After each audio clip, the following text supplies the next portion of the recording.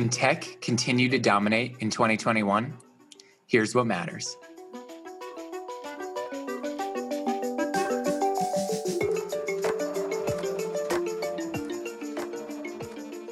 Live from our respective coronavirus social distancing outposts, I'm Lauren Goodwin. And I'm Robert Zarin-Betts. And this is Market Matters from New York Life Investments. In this podcast, we, the strategists at New York Life Investments, will share insights from the multi-asset solutions team. What we think matters as we manage investment solutions. That includes Mainstay's diversified portfolio series, including the Income Builder Fund, and individual solutions for our partners. By sharing perspectives and engaging with you, our listeners, we can all become better investors. Welcome, everybody. It's the week of January 18th, 2021, and today we answer a very important listener question. Oh, yes. Will you do the honors and read the question, LG? Sure. This listener asks, I'm writing in hopes that someone will be able to help with market breadth or the narrowness of market leadership. Specifically, how narrow was the market's breadth last year? Was the S&P 500 return without the FANGs or Microsoft lower? We've received the same question so many times and in a number of different ways, so much so that it's become a section of our economic and market outlook from last year. And to illustrate why this topic has been top of mind for so many of our partners, I want to play a quote from multi-asset portfolio manager Amit Soni. An investment across the 5 largest stocks in S&P 500 returned almost 60% last year. Their performance accounted for nearly half of the return of the market cap weighted index. And during the peak of the COVID crisis, what's important to note is that this outperformance that Amit just noted occurred amid very weak market breadth. So very few stocks were actually making new highs, and only 1/5 of stocks in the S&P 500 were above their 200-day moving average. I love that quote because it so succinctly highlights why so much ink and podcast airtime has been spilled on this topic in the past year. On the face of it, this type of market dominance doesn't need to be a problem. Investing in the top 5 tech stocks over the past few years would have been a good investment strategy. And tech stocks outperformance has contributed to the outperformance of US equity indices as a whole. It's just that the market concentration like this has often been followed by pullbacks. And so when investors see this type of market concentration, they get concerned. Yeah, and there's many different ways to discuss what's going on. But for today, I think we should just focus on the essentials. Why is big tech such a dominant trend in the markets? And second, is this performance sustainable into 2021? Great, too. Robert, start with number 1. Why is big tech such a dominant trend? Why is it such a force in the markets? Well, the first reason definitely, and especially in 2020, definitely has to do with the pandemic. Winning stocks were those that captured the accelerated shift toward the digitization of the economy. So online shopping, online meetings, online advertising, online entertainment, and online education. You get the picture. Yeah, we're just doing more things, including podcasting online. Exactly. And while the trend toward large tech-oriented companies was accelerated by the pandemic, it's nothing new. The tech sector has been an area that's outperformed the broader market most of the last 5 years. Now, the second reason that tech stocks have outperformed in the last several years has to do with macroeconomic factors and asset allocation, because persistently low inflation, low yields, and slow economic growth have forced investors, both here in the US and globally, to chase fewer and fewer growth stocks. That's contributed to the durable outperformance of growth equity, particularly in the big name tech stocks we're discussing today, because investors are seeking the growth that they provide. Exactly. And the third reason is kind of related. Tech companies these 5 companies are just good businesses. There's no better indicator to look at if you have a good or a bad business than profit margins and operating margins on the S&P 500. So the amount of profit a company makes on every dollar of sales after paying things like wages or materials, they're about 10%. But operating margins on the tech sector are about 21%, and that's data as of the year end of 2020.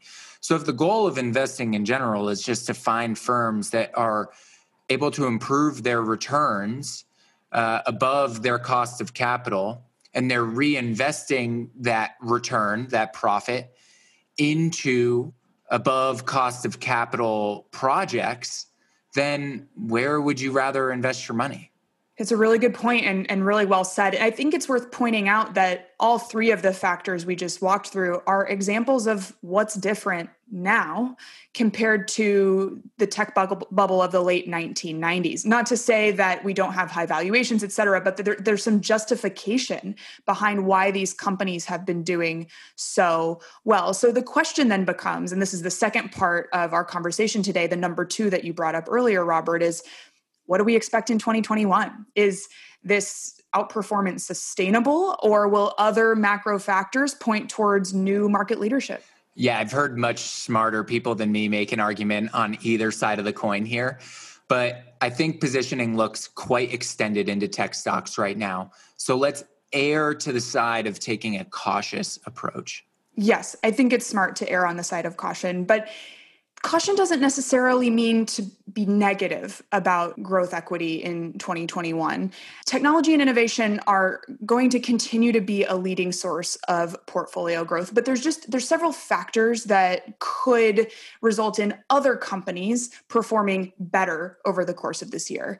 One is the improving economy. When the economy is improving, more types of companies tend to do better, so you might see some of those companies outperforming. There's also the potential for rising interest rates, which would have an impact on tech valuations. And then, of course, headline risks like potential regulation or taxes, which would impact the technology sector as well. Right. And all of those reasons should be compared to current market pricing or valuations.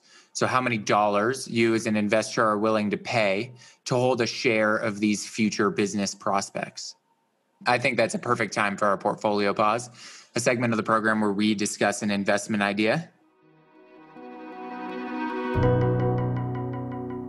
You can see that the question to tech or not to tech is not a straightforward one, but the combination of macroeconomic and business and regulatory factors has us leaning towards exercising caution in mega cap tech this year.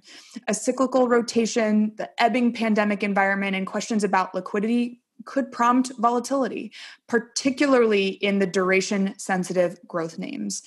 Moreover, as the global recovery continues, we expect other sectors of the economy to outperform as rising interest rates pose at least a little bit of a headwind to lofty valuations in tech and growth. And so a lot of those reasons there were about the macro backdrop. I think that this is also a great macro backdrop for active management, stock pickers, people and bond pickers, people who are actually picking companies to invest in. Those investment managers who are out there picking actual companies to invest in rather than the index could perform well. Yeah, so just to give a little bit of context on what Robert's saying here, with the top 5 companies last year doing more than half of the benchmark returns in the S&P 500, it was just hard to beat any benchmark. You wanted to own the whole market. And so what you're saying, Robert, is that the macro environment makes that a little bit different this year. Exactly.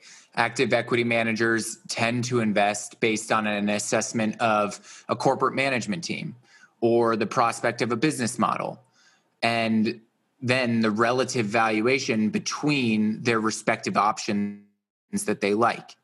So when the global economy is in recovery mode, it tends to favor companies that trade at a relative discount. And that's something that a skilled active manager is good at identifying. And 2, the second reason, the potential for rising rates could mean that corporate management teams become more important as companies have to manage their expenses better or choose which projects that they're investing in. Yeah, that makes a lot of sense. But one last thing, since we're running short on time, given all of these potential headwinds, should an investor ditch the top 5? Probably not. But for that, let's go back to the expert, Amit Soni. Rising real interest rates are a common headwind to high valuation multiples of these companies.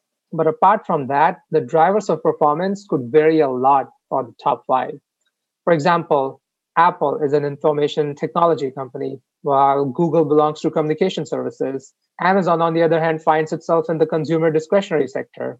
So we believe an investor should hold all five to reduce idiosyncratic or company-specific risks, but one does not need to have more than 25% of their wealth invested in these names, as is the case currently in the index. Coming up next, I'll be watching Inauguration on Wednesday. It's not likely to impact markets in itself as an event, but all eyes will certainly be on Biden's policy agenda in the coming year. Last week, we heard the opening bid for new COVID-related stimulus, a price tag of $1.9 trillion. That is most certainly going to be whittled down by Congress before anything of that nature would be passed. And frankly, the size of the package might not matter as much as just the expectation that Congress is more willing to support the economy if we see an uptick in virus cases or trouble with vaccine distribution. So overall, generally pretty positive for risk assets. That's exactly right. And with all that spending, a lot of investors are asking about inflation, which will be a topic that we will cover closely next week.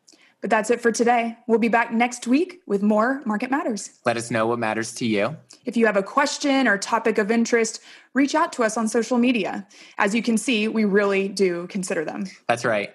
Just send us your questions or highlight what matters to you by finding us on LinkedIn. You can also follow our new website at newyorklifeinvestments.com and clicking on the Insights tab. Until then, I'm Robert Sarenbetz. And I'm Lauren Goodwin. See you next time.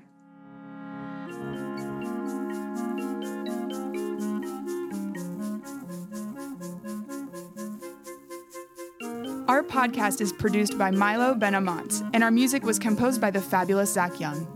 I'll now read our disclosures from compliance. For more information about mainstay funds, call 1-800-624-6782 for a prospectus or summary prospectus. Investors are asked to consider the investment objectives, risks, and charges and expenses of the investment carefully before investing. The prospectus or summary prospectus contains this and other information about the investment company. Please read the prospectus or summary prospectus carefully before investing. There's no assurance that the investment objectives will be met. Past performance is no guarantee of future results, which will vary. All investments are subject to market risk and will fluctuate in value. This material represents an assessment of the market environment as of a specific date. It is subject to change and is not intended to be a forecast of future events or a guarantee of future results. This information should not be relied upon by the reader as research or investment advice regarding the funds or any issuer or security in particular. The strategies discussed are strictly for illustrative and educational purposes and are not a recommendation, offer, or solicitation to buy or sell any securities or to adopt any investment strategy. There is no guarantee that any strategies discussed will be effective. This material contains general information only and does not take into account an individual's financial circumstances. This information should not be relied upon as a primary basis for an investment decision. Rather, an assessment should be made as to whether the information is appropriate in individual circumstances, and consideration should be given to talking to a financial advisor before making an investment decision. New York Life Investments is a service mark and name under which New York Life Investment Management, LLC does business. New York Life Investments is an indirect subsidiary of New York Life Insurance Company, New York, 10010, and provides investment advisory services and products. New York Life Distributors, LLC is located at 30 Hudson Street, Jersey City, New Jersey, 07302. New York Life Distributors, LLC is a member of FINRA SIPC.